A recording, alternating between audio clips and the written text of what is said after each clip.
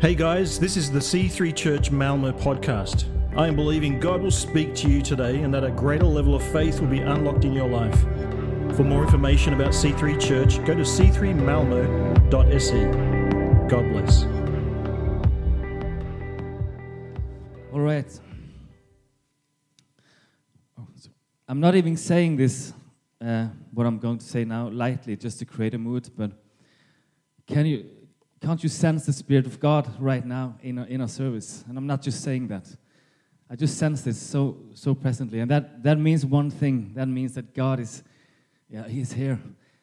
And He wants to whisper something to you. He wants to scream something to you. He wants to heal something and do something.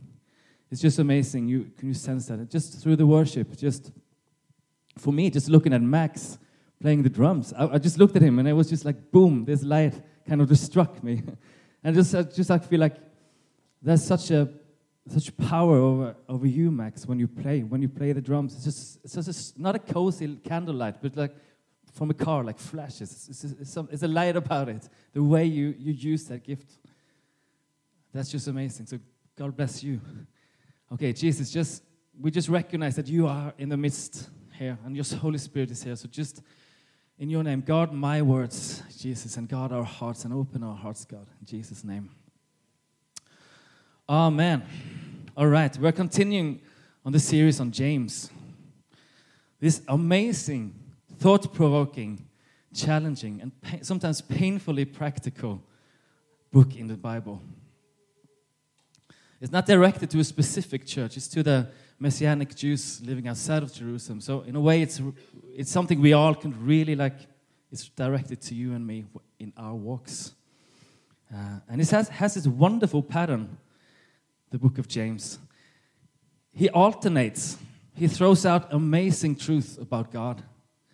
And then he just points the finger to our daily life just to make the point.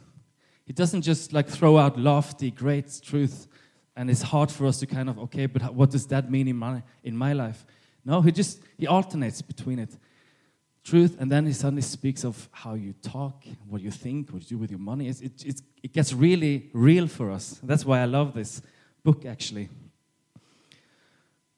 This wasn't planned, but I also want to speak about Adam, Ladea's husband. I want to compare the book of James. What is the similarities between the book of James and Adam Rulander?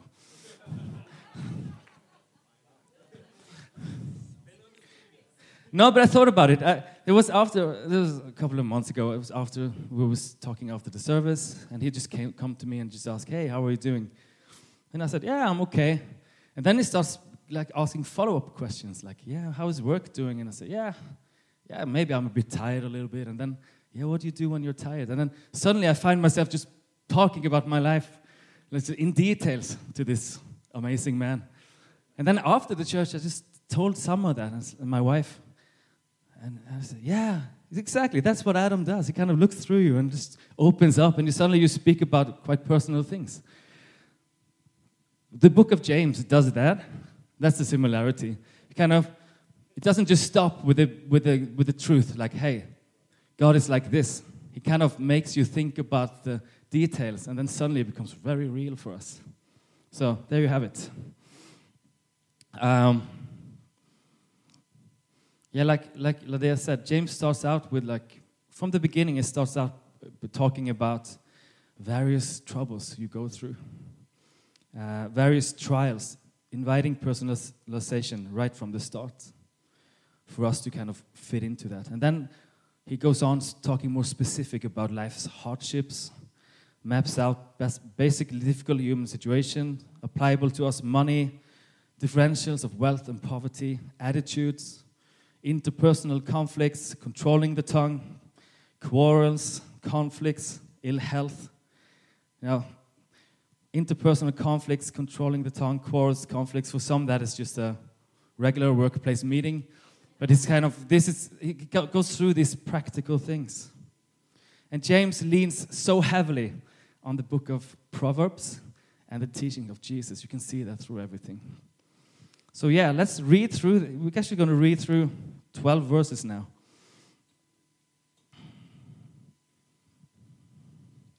All right. James 3, 1-12. Not many of you should presume to be teachers, my brothers, because you know that we who teach will be judged more strictly. We all stumble in many ways. If anyone is never at fault in what he says, he is a perfect man, able to keep his whole body in check. When we put bits into the mouths of horses to make them obey us, we can turn the whole animal. Or take ships as an example. Although they are so large and driven by strong winds, they are steered by a very small rudder, wherever the pilot wants to go. Likewise, the tongue is a small part of the body, but it makes great boasts. Consider what a great forest is set on fire by a small spark. The tongue is also a fire, a world of evil amongst the part of the body. It corrupts the whole person, sets the whole course of his life on fire, and is itself set on fire by hell. All kinds of animals, birds, reptiles, and creatures of the sea are being tamed and have been tamed by man. But no man can tame the tongue. It's a restless evil, full of deadly poison. With the tongue we praise our Lord and Father, and with it we curse men who have been made in God's likeness. Out of the same mouth come praise and cursing. My brothers, this should not be. Can both fresh water and salt water flow from the same spring? My brother, can a fig tree bear olives? And the rest. I had a note over there. Can a spring produce fresh and salt water? So we're going to actually go through this verse by verse today. A good old Bible study. Just tell yourself, Bible study is cool. But that's quite a mouthful, this here. Pun intended. See what I did there? Mouthful. Tongue, words. Yeah. All right. This is quite a mouthful. I think James knows that we will not gear up for the battle to face our own sins with the tongue unless we understand the magnitude of it. You know? He knows that we would easily just look past this if he doesn't say it like it is. He really paints the word for us to see. I'm going to say something about each verse, and my hope is that you will leave here being encouraged. Also, you could go home and put up the Bible again and study it and ask God how to speak into your life. All right? We're going to focus on two organs. We're going to start with talking about the tongue and end up with the heart. All right, and let's go through it. I'm just going to read. Not many of you, verse 1, should become teachers, my fellow believers, because you know that we who teach will be judged more strictly. It starts out almost warning people from becoming teachers. In Jewish culture, being a teacher of the world was a very high-held position, something that a lot of parents would wish for their son, I have to say. And there were also, like in the first churches, there was a lot of scholars thinking that way. There was a lot of people who wanted to be regarded as teachers because it was so high held, and people wanted to be the one teaching other people the word of God. I think there might be a lot of self-appointed teachers, and that might be what James also has in mind. And that's quite serious for me as well. It says, like, if you put yourself in the position that you actually say, hey, I'm going to teach something from the Word of God, you put yourself in a situation that you actually could sin easily. Your words actually affect people. So it's a serious thing. It's nothing to take lightly. You know, you could bless people, but you could also create damage if you say, hey, this is what God is saying, and you sit there and just feel judged, some of you know what I'm talking about, you know. So it's a serious start to this chapter. Then he goes on. We all stumble in many ways. Anyone who is never at fault in what they say is perfect, able to keep their whole body in check. All right, here we go. We all stumble, he says. It's like he's saying, let me tell you about a common way we all stumble. in our words, with our tongue. Why is it so hard to control this tongue, these words? It's so, we have gossip, we have slander, we have outbursts of anger, we have lying, criticism, abuse, complaining, everything revealing something going on the inside. Why is it so hard? It is so hard to control it. If you think, he drives the point home saying, if anyone is never at fault, then he is a perfect man. Perfect here does not mean a sinlessly perfect man who never fails or never sin. But a perfect means mature. So what is he saying here in this verse is, your words are a measure of your spiritual maturity. Think about that. What comes out of your mouth, your words, how you speak, that is a measure of your spiritual maturity. Jesus in Matthew 12:34, from out of the overflow of the heart, the mouth speaks. So your words speaks about maturity, speaks about what's going on. Words, and let me just say, when I speak about words now, that goes for social media as well. Definitely. What you post, what you like, what you share, and all these things. Words are often the revelation of a person's inner character. What a person speak about. Is it a character filled of peace, of concern for people, of love? Then they would speak like that and would create things like that. Does it come from anger, from bitterness? That will also tell of something. That will tell of that man's character, what's going on in their hearts. We can control people with our words. We can control a room with our words. We can control the moods people have. We can tear down dreams just by using our words. It's powerful. To not stumble in words, that is spiritual maturity. And they say, we all stumble. Verse 3, when we put bits into the mouth of the horses to make them obey us, we can turn the whole animal.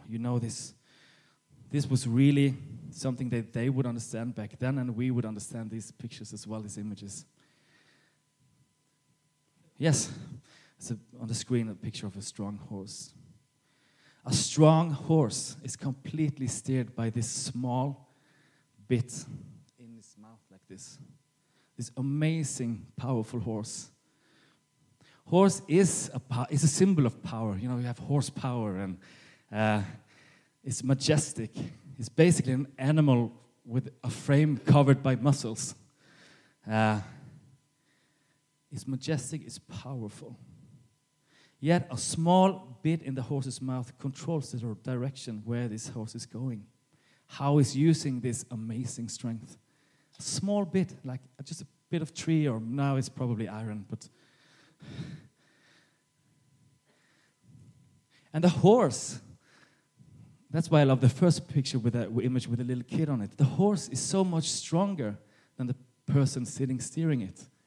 The horse is so strong, A horse out of control is terrifying. It's so strong.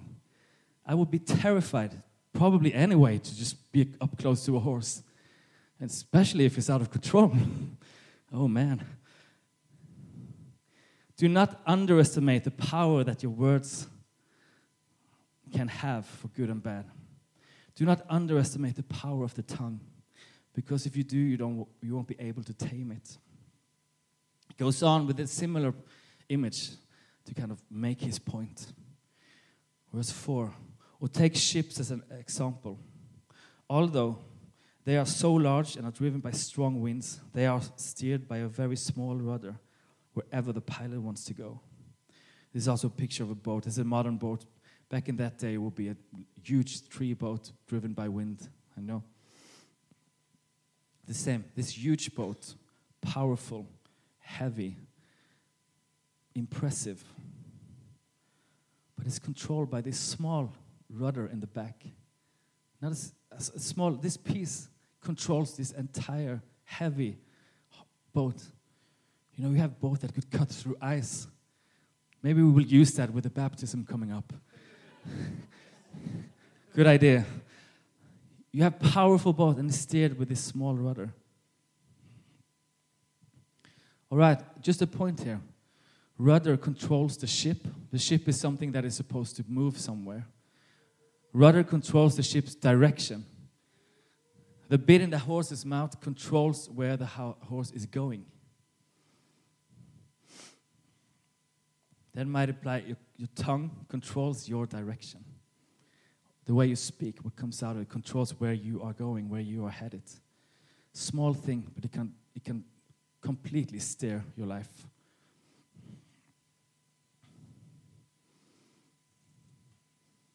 I might have the best intention of going somewhere. I might be say all the right things and have the best intention. But if I keep speaking in a way that's not right, that I would never become there. I would never end up there. My tongue controls me. Let's say you see a picture of a large boat, or if you see it in a museum or something. You might be in awe, like, wow, that's such a great boat. And then you see a little rudder lying around or just being there. You wouldn't even notice that. That's not important. It's the boat that is the big thing. Sometimes we think like that. Hey, it's not important what I say. Hey, it's just my kind of humor. You know, I just speak it like it is. I'm just a very honest person. You know? It's not that important. You wouldn't be impressed by the rudder, like, whoa, that's a big rudder. And then you have this enormous boat. The same way, imagine a horse on stage now, right now. Just a big horse. Why would it be a horse here? I don't know, but just imagine it. Hair. And over here is that little tiny bit that he has in his mouth. It's just lying here, like this. No one of you would be like, whoa, look at that bit. That's so small. Everyone would be focused on the horse. I would be, I need to call someone. I would just kind of move back because I would be intimidated by the horse. Just a point to that. Hey, it's not a big deal what I say. My words, hey, that's not. You can play down that so much. Let me just read one of the coolest verses in the Bible to you right now. It's just, I just want to read that sometimes. It's from the Proverbs. And if we're talking about, hey, it's not a big deal. This is one of the coolest verses. Proverbs 26, 18 to 19. Like a madman shooting firebrands or deadly arrows. Just that. Like a madman shooting firebrands or deadly arrows.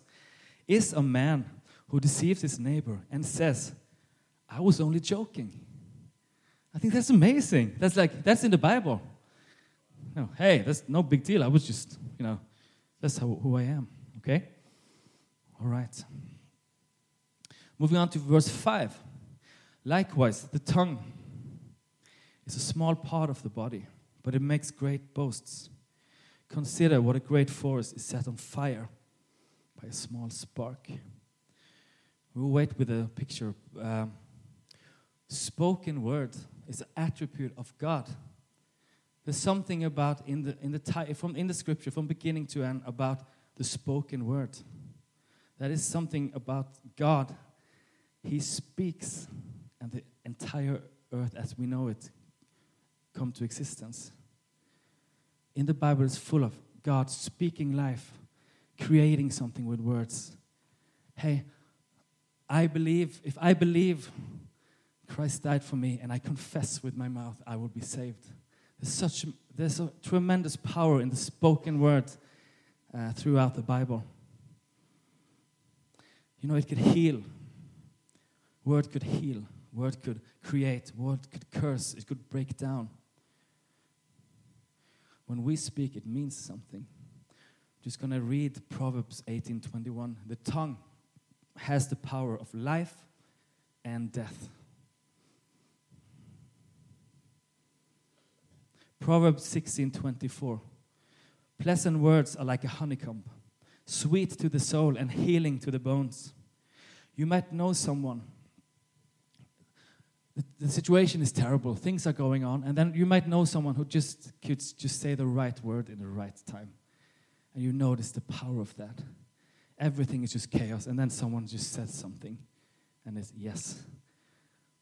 A word spoken in the right time is amazing. It means so much if you just say to someone, hey, I really like what you're doing here. I think you have a gift. I think what you said there, that was amazing. The way you take care of your kids, I think that's so. These words mean so much. This is why me and my wife Summer have to try to live by this. We try to have that as a rule. Whenever we say something about someone that is a positive thing, if I would say like, I was really leading the worship well today, she would be like, hey, have you told him? Not just, yeah, I agree, but hey, have you told him? Because there's so much power in just speaking life to someone. That's something we really try to live by. And even like, imagine, maybe you think about something. Maybe you think about Pastor Quinton. Like, wow, he's been holding this church.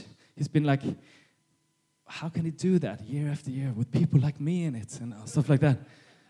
If you think like that, just send a text like, wow, I'm just thinking about you. You're doing an amazing job. This is not just like being nice. This is the power of life is in those words. And it says that the tongue is a small part, but it makes great boast. Great boast, it means it has great power, like we've seen. Let me talk a little bit why it's such a big deal, what you say. I have the picture of the fire.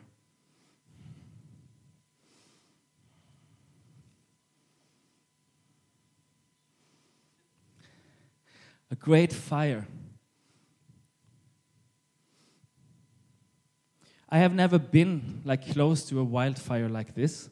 Maybe some of you has. I've seen it a lot on the news lately, and I've seen it, and it's terrifying. I can't even imagine something more terrifying than a wildfire out of control. I just imagine the sound. I just imagine everything going on, people evacuating, running for their lives. This is a terrible thing. It's a force of nature that we are just like, whoa, what is this? It's so powerful. Really. And it says a small spark could set this on fire. The spark, if you blink, you wouldn't see that little spark. It's nothing. That's not. But it could just have enormous consequences.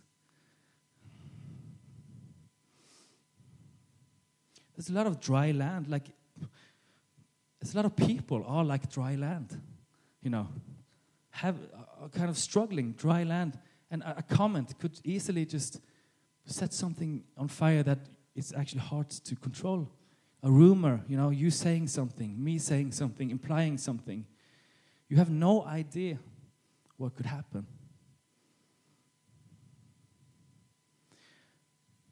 And some of us in here right now also know what that could mean. A word could start great fires in your heart and soul. Something being said to you as a kid. Something being told to you repeatedly. Hey, you can't do this. Why would you even try doing this? Things that have been spoken takes on its own life, and it becomes this strong, maybe just a little spark. And the people saying it, yeah, I just said it, I'm just being honest. But it starts something. I think some of us knows actually what that means. Words spoken that started something. Even now, it might be words spoken to you by your husband, by your wife, by a friend, colleague, whatever, that actually starts something negative, out of control. So I'm going to pause just a little bit from the sermon. I just want to say that if that is you, if things have been spoken over your life, if things has been declared over your life, and you actually feel bound by it, you feel that it has done something negative, it holds you back. There's power right now in the name of Jesus to break that thing that has been spoken over you. There's power and there's healing for that. And actually, some of you, I think, have actually thought this. I thought like, hey, why can't I just shake this off? It's just a word. I know that. Why do I care so much about what that person said? Well, James actually might imply that this might indicate that there are actually great power over those words spoken to you. It's not just stupid words. There are powers in those words. So that makes you like, but why do I care so much? There are powerful words, but there's one thing that overpowers it, and that's the cross, the blood of Jesus that bought you this freedom, that you could break this power, could break the consequences. Amen. Amen. Yes, back to the verse 6. Keep going.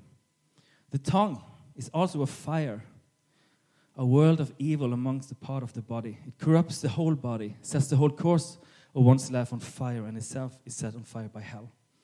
What I want to pick out from that is, it says that something controls the tongue. It's not just the tongue saying things on its own. Jesus says, what's in your heart now, right now, what fills your heart, your mouth will speak. There are hearts. And let me just say this. He is speaking to born-again Christian. None of what I'm saying now is like, oh, you could lose your salvation if you do this, or God. Now, he's speaking to born-again people. Speaking to you and me. Just let me say that. But what's in your heart, your mouth speaks of. Something is controlling the tongue. A heart filled with hurt. And that's what you speak. You speak hurt in some way or another. It will come out. About yourself, to others. And it starts fire. It set off things in others. Heart filled with pain. That's what you would speak of. If your heart is filled with frustration about you hate your, I don't know, your work, anything. You're just like, I'm just so frustrated. That's what's come out of your mouth. That's is what you speak and what you bring. And I have an illustration. I have a bottle of water. This will blow your mind. This is filled with water. And if someone kind of just like, hey, say something, or you just come out something, I'm shaking the water for those of you listening on the podcast. So you don't feel left alone wherever you are. What's in this bottle comes out. This is water. He could wish it would coffee. He could wish it was Red Bull to have more energy. He could wish it would be, I don't know, tea. But water is in this bottle. So when I shake it, if someone like bumps into me or say something, or if I get like, this is what comes out. Yes, I'm going to stop there. Oh. We need to see this. I think that is why James is so dramatic in his pictures, in his image. That's why he actually pointed fingers on something that I would rather he just say, mind what you're saying and let's move on to something else. But he's really pointing the finger at something. It's the same thing. A heart of grace, a heart of love would speak that love, would find some way to encourage. And again, James doesn't hold back. He knows he needs to catch our attention. And he's speaking to saved, born-again Christian. Just one thing, just one more on this. In Ephesians 4, Paul says, let no unwholesome words come out of your mouth. And the word unwholesome is the same word that would be used on rotten fruit or rotten meat. So actually, think about this. What does your words taste like to other people listening to them? Yeah. All right. We are moving on. Word 7. All kinds of animals, birds, reptiles, and sea creatures are being tamed and have been tamed by mankind. But no human being can tame the tongue. It's a restless evil full of deadly poison. Just think about that, taming animals. It's amazing what we can do, what men can do. We can tame wild horses, lions, eagles, elephants, in terrible ways, by the way, but we could do that. Dogs, snakes, probably a whale you could tame. Who knows? Anything is possible. A man can do so impressive, mind-blowing achievements. Think about the music that are created. Think about the art that are created. And the movies. And for you, I even written engineering. That might impress someone. We can do so much, but he says we cannot tame the tongue. So this leads me to thinking that James is actually not speaking here on willpower. He's not speaking about, hey, get your act together and just try a little bit more. That would contradict when he says a man can't tame the tongue. James' focus, like Ladea said, is on the heart, the source of the words. Our words reflect what's in our spirits. And actually, to me, it brings tremendous encouragement when he says, no man can tame the tongue. That does not make me feel, I'm just a worthless person, I can't do anything right. I don't feel that. That actually gives me hope. He says, no man can tame the tongue. The tongue can be brought under the power and control of God. It can be brought under the control of the Holy Spirit. God is mightier. Jesus is perfect. You are filled with the Spirit. You have the heart of Jesus. James is not once saying, hey, try a little bit harder. How difficult could it be? Like we tend to think about ourselves. No, that's not what James is saying. My words reflect what's currently going on in my heart.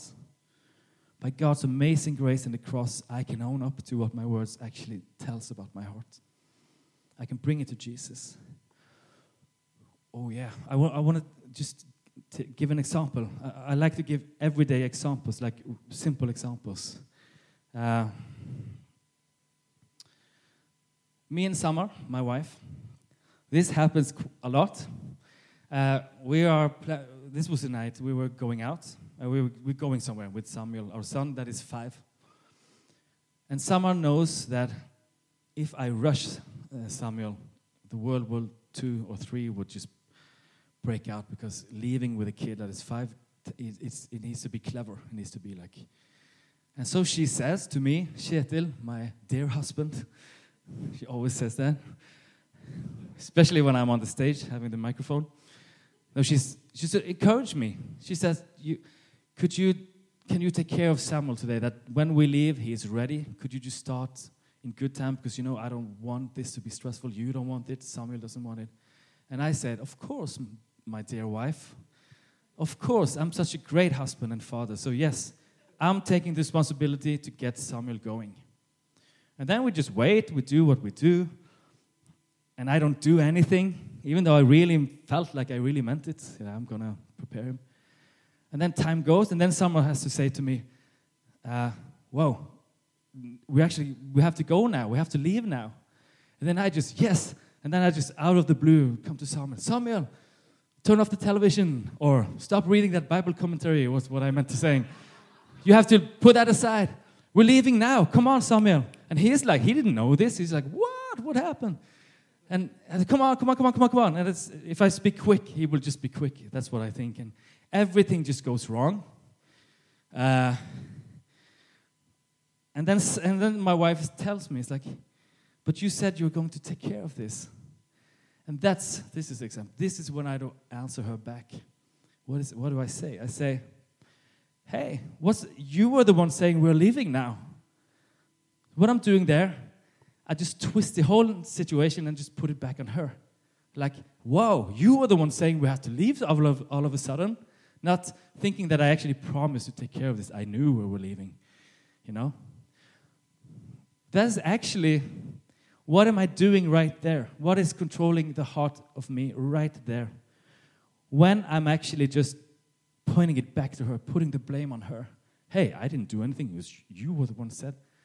I know, we have examined my heart, that what controlled me there was pride, and it was self-righteousness.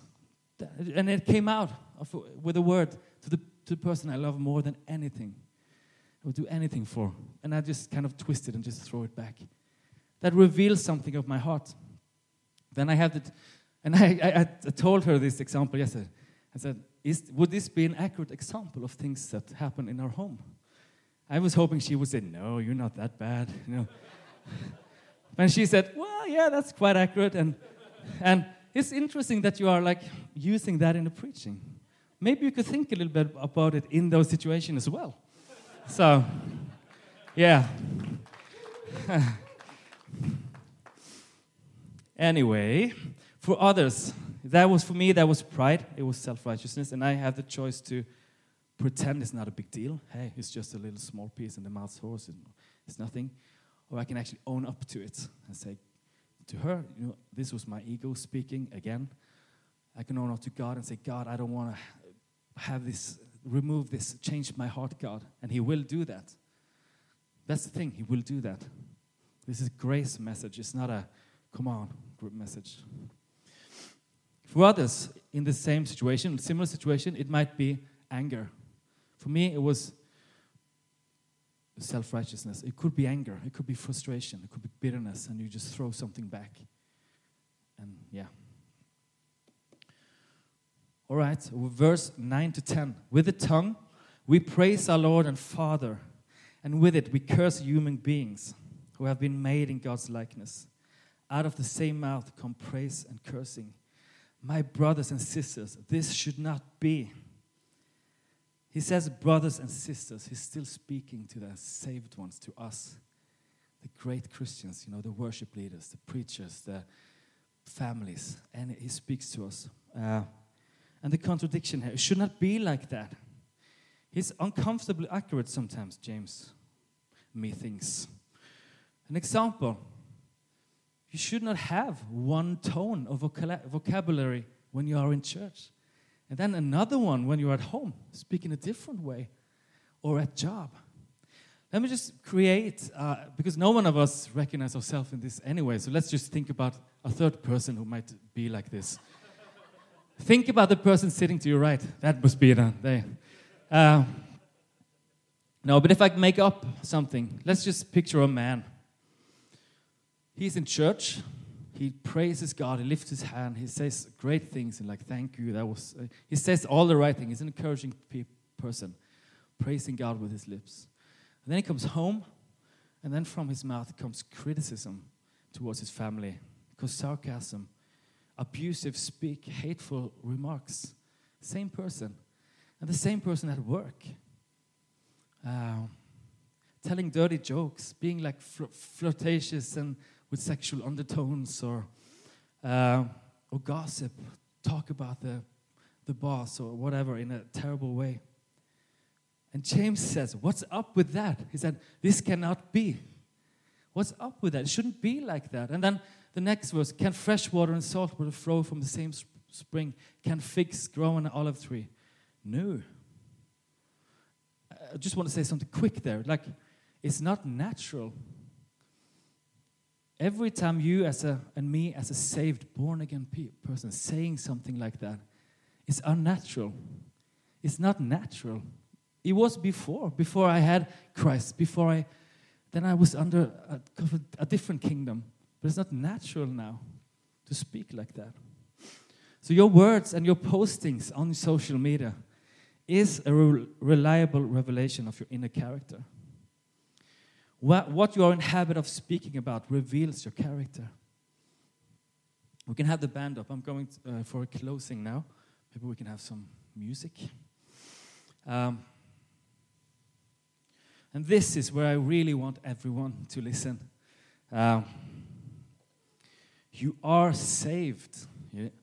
This is a serious letter that really makes me want to change, but it also gives me tremendous hope.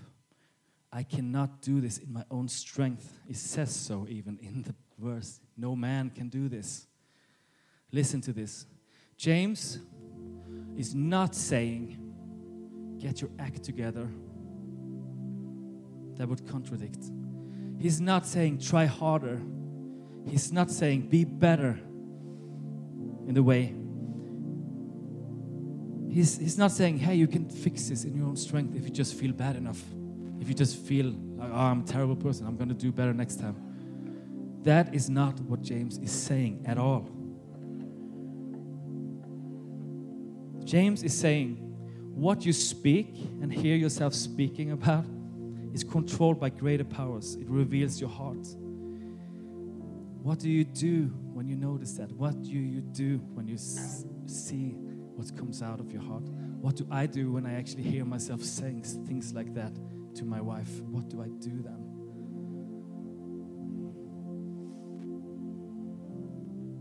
So the point is not be better. It's when that happened, what do you do?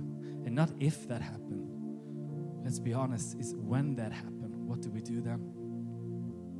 Do you just clench your fist, power through, pretend, hey, there are others that are worse? Or do you kick yourself, oh, I'm such a terrible Christian? Or do you follow what James actually encourages a little bit further in the book? Do you follow what James actually encourages all to do? I just want to say chapter 4:8. James is not about legalistic righteousness in his own strength. What James is saying, let me stand here because this I want to. Do we follow? This is what James says. Then he says later, draw close to God and God will draw close to you. So James is not about, hey, try to be better, feel bad and just get your act together. No, he is saying, draw close to God, confess, own up, ask for him of wisdom and it will be given to you. He brings God into it and he says you can't do this on your own. He says, draw close. When I hear my own words being hurtful or not full of life, I need to admit where it comes from. And I need to draw close to God. Jesus says in Matthew 23 to the teachers and the Pharisees, hey, why do you clean the outside of the cup? The inside is still dirty, full of greed and everything, self-indulgence. Why don't you clean the inside of the cup and the outside will be clean and the things that come out of it will be clean? This is what James says. Faith that works comes from a changed heart. It reveals itself in our words and how we use the tongue. We are safe and secure. We have the Spirit of God, His grace, His forgiveness. But when our words reveal something in our hearts, let us actually thank God for that so we can confess it, draw near to God, and make Him change us. Only He can change us. Because when a heart changes, the word changes as well. When a heart is being changed by God, you can hear that in the word. You can hear that in how you speak to people about yourself. It is all grace, it's His word. You need to invite to let go of the frustration, let go of the hurt and the anger, and He will change. Your word will become a force of healing as it is intended in Christ. Be encouraged by this passage. If you feel reminded of something, that is great. You could actually bring that to God. Draw close to God and He will draw close to you. Ask Him to change that heart. Control that horse and the boat. So what do your words, that was the title, what do your words reveal about your heart? And what do you do with that? There's a well of grace and healing. It's almost like God is saying, come, let me change your heart. That's what He's saying to us. Come with that. You were thinking about now. Come with that and let me change your heart. I'm just going to end by reading one last verse from the book of Proverbs. I think James, if he was here, he would concur with ending this message with this word from Proverbs 4:23. Above all else, guard your heart, for it is the wellspring of life. Amen.